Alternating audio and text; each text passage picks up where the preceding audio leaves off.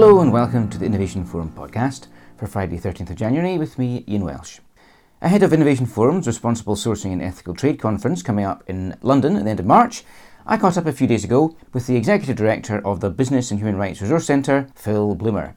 We spoke about some reasons to feel positive about business engaging on human rights and labour issues, and I asked Phil what he's hoping to see over the next 12 months. And earlier this week, I caught up with Innovation Forum's Hannah Halmari for an update on the Sustainable Apparel and Textiles Conference coming up in Amsterdam on the 25th and 26th of April. First though, it's time for some sustainable business news.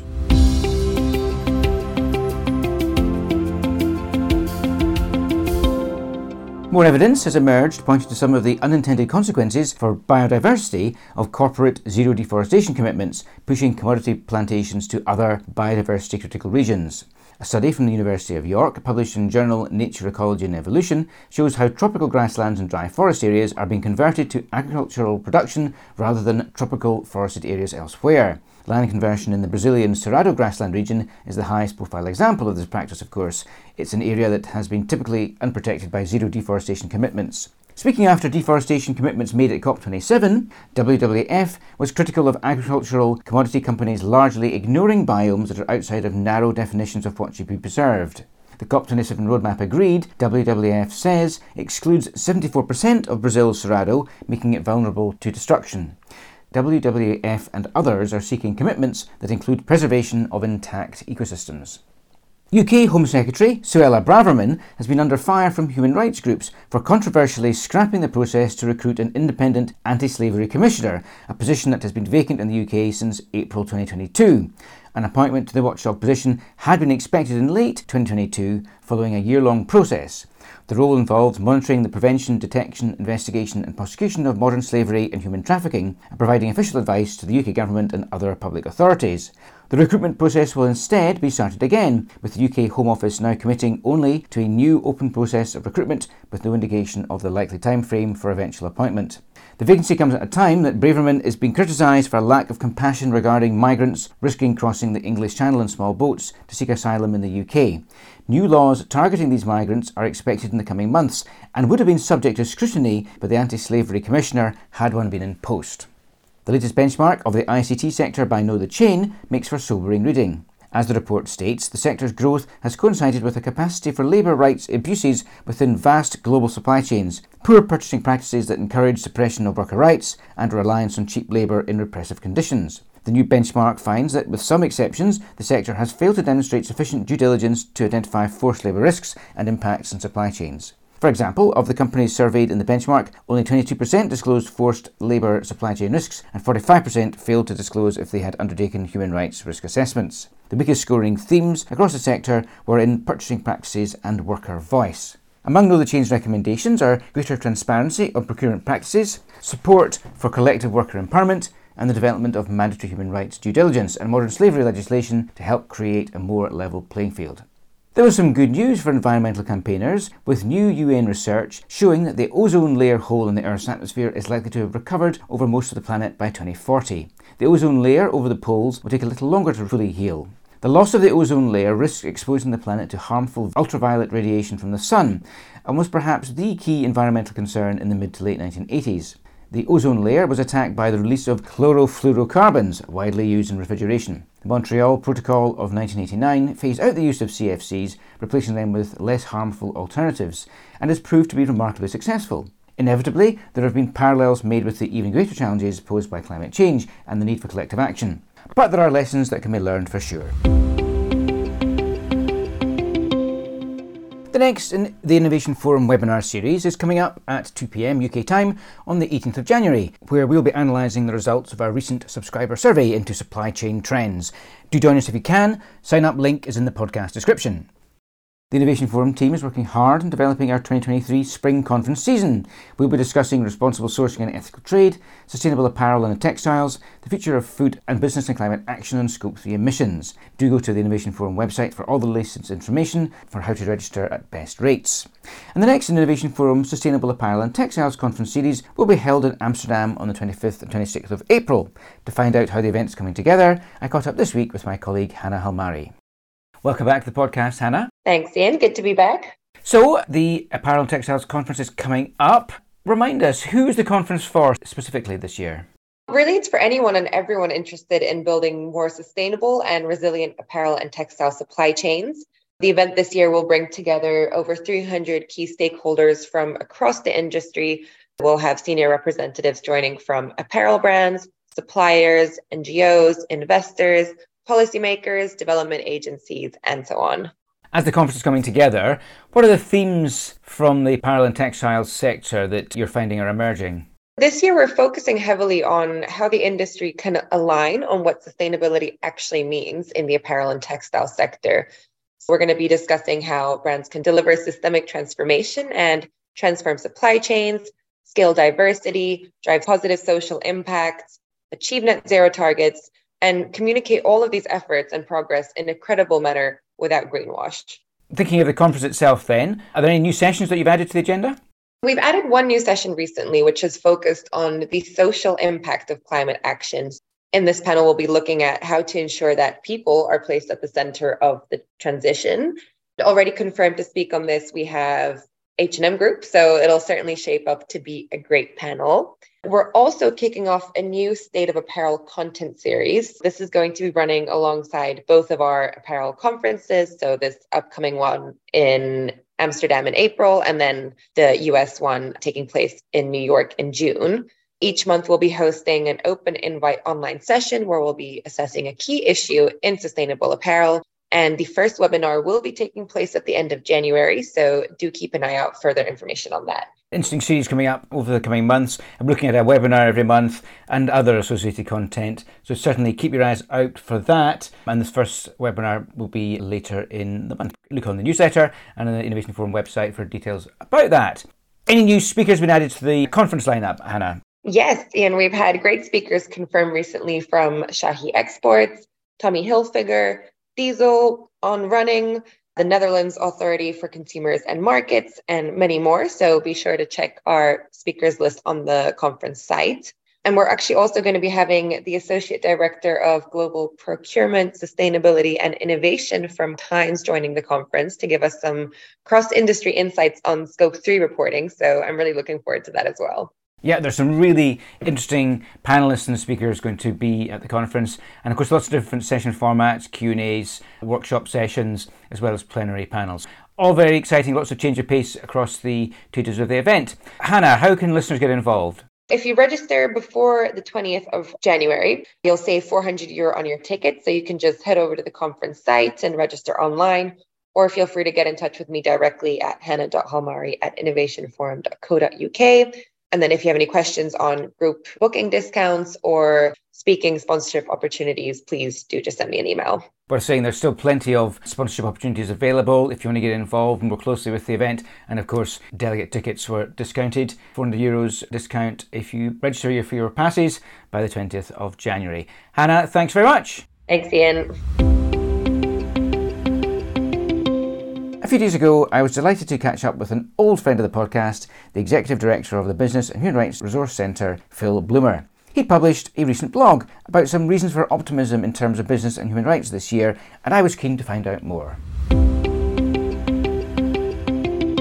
We're going to talk today a little bit about some reasons for optimism in terms of how business is engaging in human rights. There's lots of reasons for pessimism, but Phil and I want to come up with some reasons for optimism. Phil, you wrote recently in a blog that we can't afford the luxury of pessimism. What do you mean by that, and why is it? You know, as human beings, it's easy to fall into pessimism, faced with so many enormous challenges, systemic challenges, wicked problems that we have in the world. We also know that we're standing on the edge of a precipice of climate breakdown. We also know that we're facing enormous challenges of inequality, of power and wealth in the world. Faced with that, we have genuine choices. We can either fall into despair or we can rebel against that desperation and act together collectively to try and approach these problems and overcome them. There are systems that we know are driving us over the edge, but we also know there are genuine movements across the world who are seeking solutions and better futures. We don't have the luxury of pessimism, but we do have the opportunity for a realism tinged with optimism that allows us to move forward together with both inspiration and aspiration.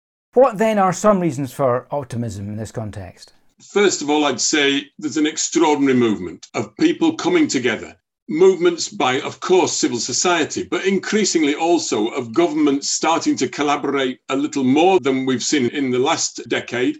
And also, importantly, from our side, the responsible investors and responsible companies that are stepping out from the pack and being prepared to distinguish themselves more fully, not only in their operations and business models, but also in their advocacy itself. Secondly, this move towards regulation, a sea change that we're beginning to see, an emergent shift by governments who've been extraordinarily timid about anything to do with shifting business incentives and business regulation, and now seeing that there are real opportunities to shift those incentives, to shift the regulatory standards, to send powerful market signals that insist that companies start to behave in a much more responsible fashion, both in terms of the climate and environment, as well as in terms of human rights and social justice.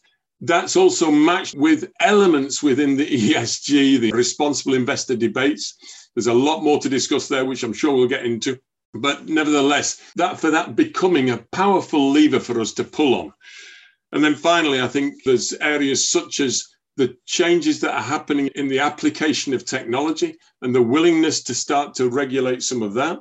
And then the conclusions coming out from Ukraine and the extraordinary effort by some governments, matched by some companies, to behave responsibly in terms of this extraordinary conflict and what that means for other conflicts around the world.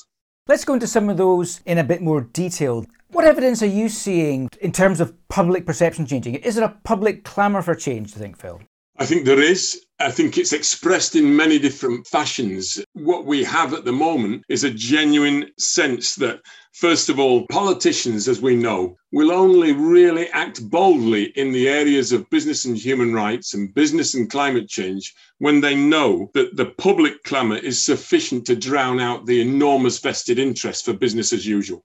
And what we're seeing, whether you look at the movements such as Black Lives Matter, the Me Too movement, the movements also of trade unions as Labour begins to gain a little more power in the current circumstances. If you look at the Green movement and the Indigenous movement, all these movements are starting to really express more fully not only their own demands in more assertive fashions, but also their willingness to collaborate and cooperate across their different interests and find common ground. And I think that's a very exciting area. But I also want to really emphasize the fundamental importance for politicians of seeing unusual alliances.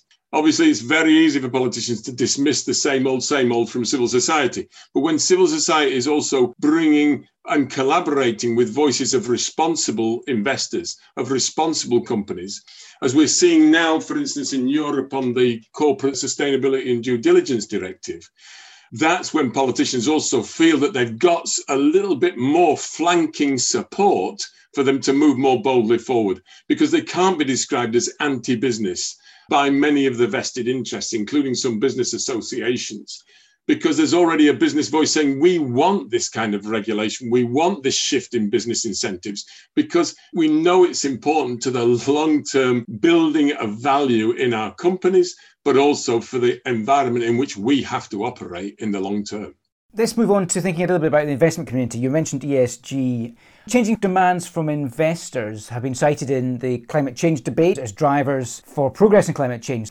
What about business and human rights then? How are you seeing specific demands from investors acting as drivers for progress? ESG has to be heavily caveated. Anybody looking at ESG has the right to look at this with a high level of skepticism, given the claims, the PR claims that have been made for many of the portfolios that just do not stand up to scrutiny. So that's absolutely fair. And therefore, we need the kind of taxonomies that are being developed by Europe that insists on minimum standards and definition of what ESG actually means. That's very different from the ideological opposition to ESG, as we've seen from places like the state of Texas, where this is associated somehow with woke capitalism, and they want to reassert the primacy of short-term interests of shareholders. That's one of the tensions and conflicts that there is. But from our perspective, the environmental side of this has developed substantially over the last 5 and 10 years. The S has always been the orphan of ESG. What I think we've seen in the last 2-3 years is a significant shift by a number of investors to understand that these are now not just nice to have, but are increasingly material risks. Material risks, and that's why this dual materiality or double materiality has come much more to the fore in investors' debates. For instance, the example of Lafarge and the fact that it was fined $770 million and had to accept blame for what they did in Syria, where they put their own immediate short-term returns over the interests of the essential human rights of people in that country and the ending of that war. That's one indication of where investors can see that if they're not building in much more fully the S, it's going to come back and bite them. The other area, for instance, is on modern slavery, where we've seen the actions of the Customs and Border Patrol in the United States now being matched, hopefully in Europe, with a new act there on import bans for products associated with modern slavery. The kind of extraordinary impact of those import bans now makes for investors these issues much more material than they've been in the past.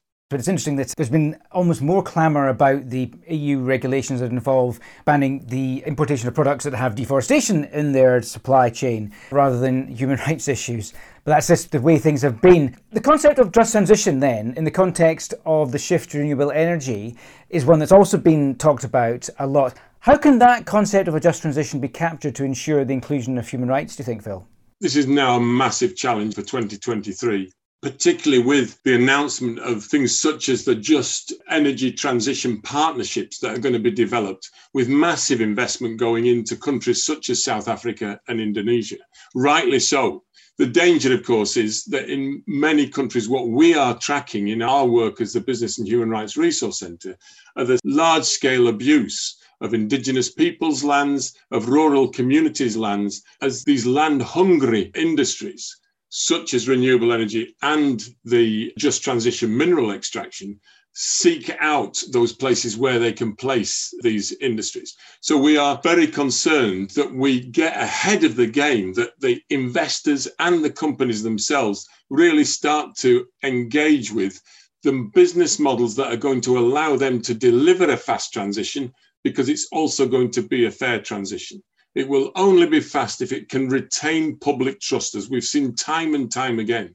And if it's associated with land grabs, if it's associated with exploitation, if it's associated also with the silencing of human rights defenders, which is another key area that we've been tracking over this last period, then it will lose that public trust. It will lose that social license to operate. But there's a great opportunity for renewable energy companies, for the transition mineral companies to really change their business model, integrate those aspects of human rights that are fundamentally important, such as the free, prior and informed consent of indigenous communities. And we're seeing now models being developed from Canada through to New Zealand, where these kind of approaches, where you've got genuine co-benefit, genuine co-ownership between the communities and the companies, you get the kind of fast and fair transitions that we so desperately need around the world. In all of this, then, what's the role of technology? How can technology help? It's cited so often as the great solution, or providing so many different types of solutions. But from your perspective, what do you see the role of technology being here specifically? As a person with a background in science, I've always believed that technology can deliver, and certainly ICT technology can deliver extraordinary emancipation from drudgery. It can deliver emancipation as I have every day when I can, through my browser, find pretty much any information that I need to be able to understand the world better. It can also ensure that we've got real democratic opportunities that weren't there before. But equally, technology can drive enormous levels of exploitation, as we've seen with the coercive algorithms that are being used in the gig economy, as we've seen with the misclassification of workers in the gig economy, as we've seen also in the application of surveillance technology in entirely inappropriate forms, and indeed the discriminatory algorithms that are being deployed by police forces, for instance, and security forces around the world. So there's an enormous emancipatory potential. What matters is how, first of all, the decisions are made as to what products are brought to market. And that's a lot to do with the way venture capitalists operate in this field because they are the gatekeepers as to what comes to market. If they're prepared to demonstrate genuine due diligence in the way that they're looking at how can these technologies be used for emancipation or immiseration, and equally then the way in which the regulatory standards ensure that the proper licensing of these products occurs, then there are real opportunities to shift this technology towards those emancipatory futures and away from the darker futures that we all want these technologies to avoid. We talked before about how events can drive significant change. We've spoken about the impacts of the pandemic on business and human rights issues. What are you seeing in terms of the impacts of the war in Ukraine? We're a year in. What's that done to change the business and human rights paradigm? The war on Ukraine has demonstrated, first of all, an extraordinary willingness on the part of democratic governments to cooperate together, to also impose sanctions which created a very hostile commercial environment for business to operate in Russia. And therefore, we saw an understandable response to that with many companies coming out of Russia. There's no doubt that that's had a genuine direct impact on the perception of many people in Russia regarding the legitimacy of that invasion into Ukraine, as well as real implications for the economy of Russia. The critical thing now for this is that there are about 120 companies that remain in Russia. And they have really demonstrated none of the due diligence, the heightened due diligence, which the UN Guiding Principles insists has to be applied if you're going to remain in conflict zones. There is real need now for us to put pressure on those businesses.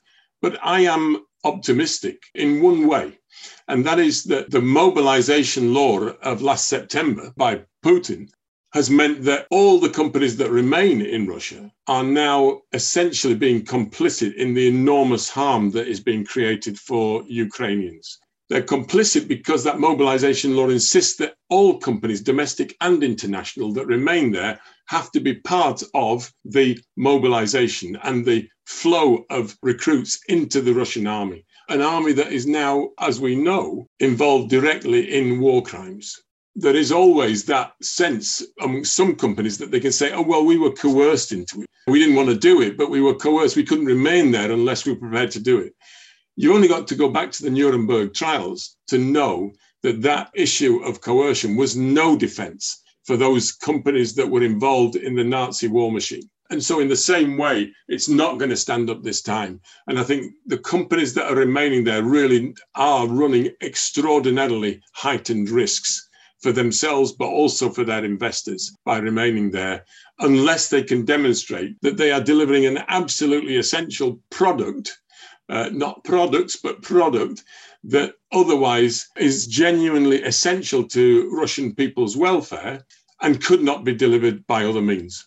Certainly the Nuremberg defence isn't going to wash. I've seen that in many different places the past few months. What specifically are you hoping to see from business in 2023 and beyond? I believe it's an extraordinary, exciting year, one where I think there can be an enormous effort on the part of all of us to deliver on what we know to be the two most fundamental challenges that we face, really reducing the profound levels of unsustainable inequality that are built up, as well as the climate catastrophe that's already upon us.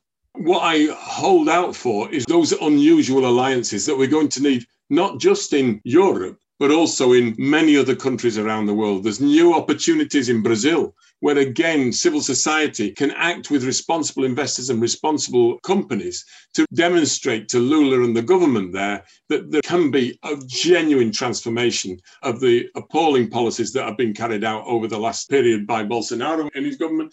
There are also opportunities now to work, for instance, in South Africa. Again, we've got regulatory opportunities, such as the due diligence proposal in South Korea, the due diligence law in Mexico. This is not exclusive to Europe. With genuine cooperation and a willingness to stand up for what we believe in and what we know to be essential now for humanity's future, the opportunity of building those unusual alliances between civil society and those better actors in business and investment can make an extraordinary difference over this next year. That's not to say for a minute we're not going to also have to tackle the attacks that are upon civil society from irresponsible business. These attacks on human rights defenders, on environmental defenders, the upholding of the principles that Black Lives Matter, Me Too, the trade unions stand for. But I also hope that we can find those like-minded actors across markets and the private sector to bolster those arguments and build a better future, creating the conditions under which politicians will act much more boldly in 2023 than they were acting in 2013, for instance. Certainly feels like we need to make sure the momentum is maintained. But there are, as we've discussed, some areas for optimism. Let's see what happens over the coming 12 months. As ever, a great pleasure. Thanks very much indeed. Thank you. Phil will be joining Innovation Forum's Responsible Sourcing and Ethical Trade event in London at the end of March. If you were quick, you can still register for passes at discounted rate if you sign up before close of business on Friday 13th of January.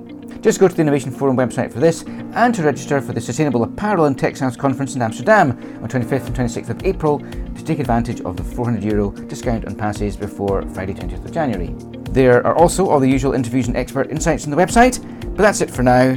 I've been Ian Welsh, and until next week, goodbye.